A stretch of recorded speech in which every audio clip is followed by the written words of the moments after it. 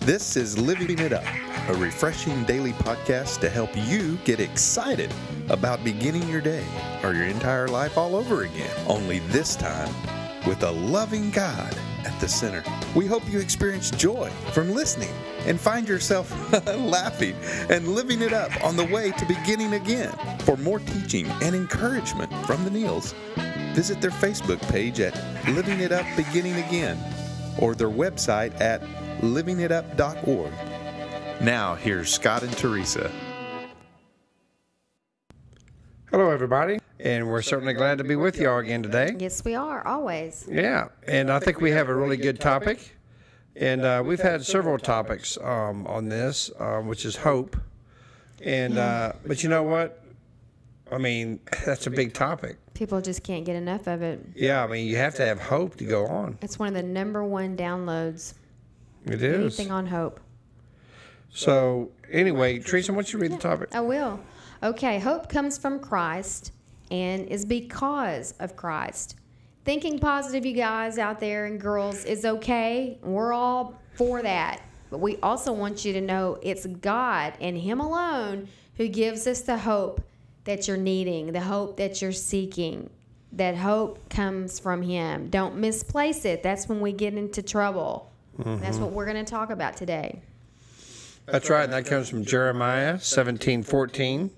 It says, "O Lord, if you heal me, I will be truly healed. If you save me, I will be truly saved. My praises are for you alone." You know, that scripture is just awesome. You know what I mean? I mean, that's just basically telling, Jeremiah was just saying to God, you know what, God? I know you can save me. Mm-hmm. I know you can heal me. My praises are for you alone. I mean, whether God did it the way Jeremiah thought he was supposed to do it, yeah, how God's many times going to do that it. Happened to us? Uh-huh. And He's going to give him the praises. I mean, that's just awesome. Just awesome. Well, so many times, I know for me, let's just say that I put my hope in the wrong thing, the wrong people. And that brought me disappointment. So what happens? What happens to all of us when we do that? Our hopes are dashed. The promises we believed were broken. And I know I was left feeling like a fool for hoping in the first place. Isn't that terrible? But as I've learned, it was because, no perhaps about it. I was devastated because I had my hope in the wrong place, honey. That's right. That's exactly right. That happened to me recently. I mean, I had my hopes for something, and what happened to me was I stopped listening to what really God was telling me and started believing what men were telling me. Mm-hmm. And when you start doing that, then you lose your place. You lose your step with God. And when this thing did not come through, then I was devastated. But then I realized, you know what? I need to put my trust in God, not in man. That was the first mistake I made. Mm-hmm, mm-hmm. And so now that I know my hope, I've always known that.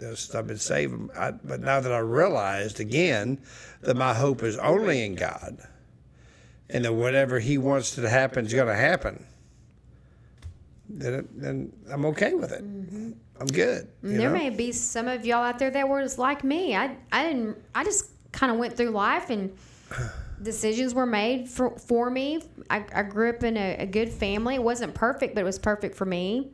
And I never really had to depend on God the way I did when I went through a separation and a divorce. And that was a rude awakening.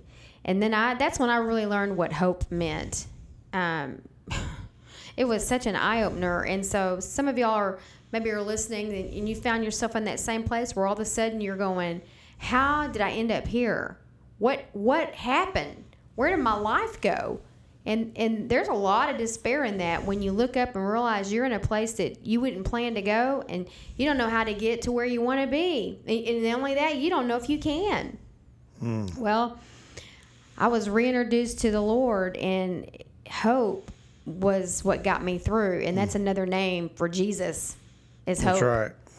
And boy, I had to rethink my entire life and what I believed in. And I'm so glad that I did. But I went to hell and back, honey. I know.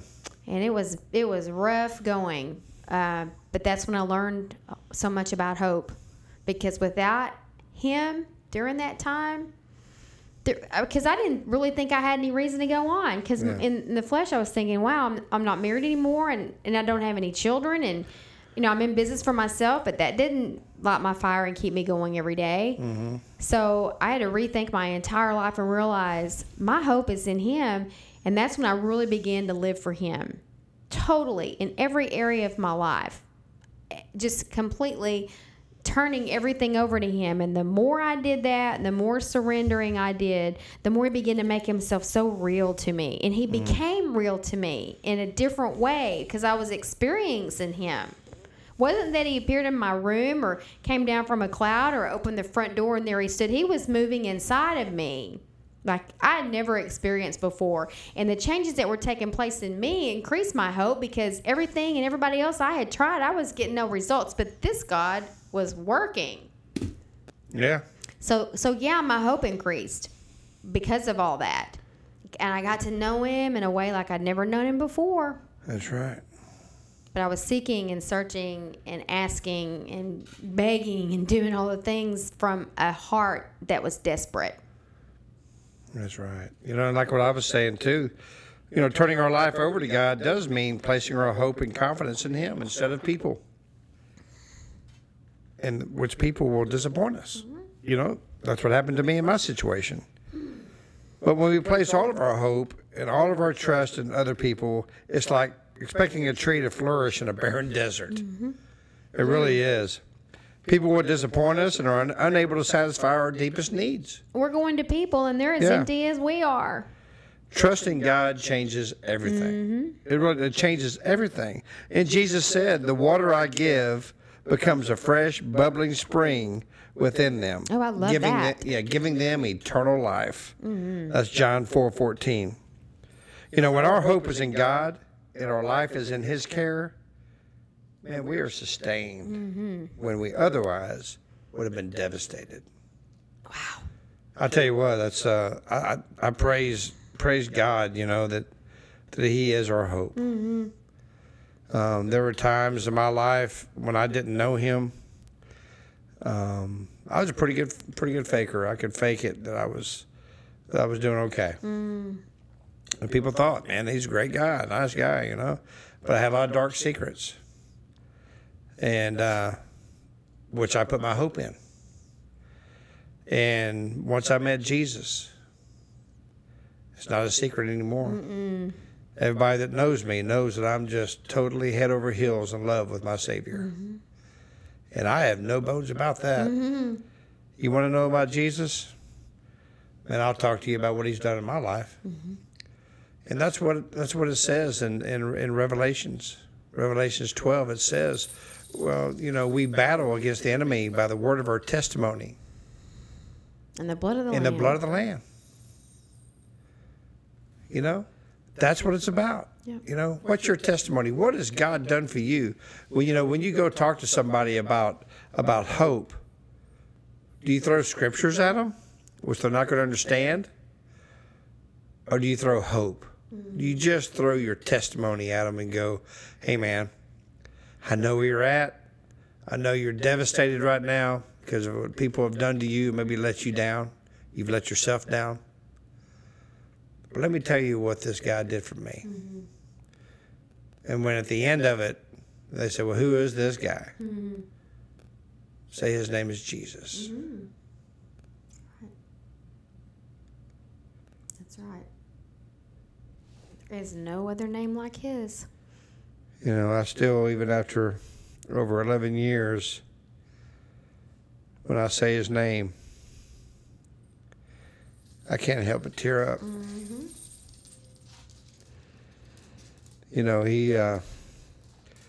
He is the hope. He is the one who can bring you through all of your life things that you didn't think you could even remotely accomplish.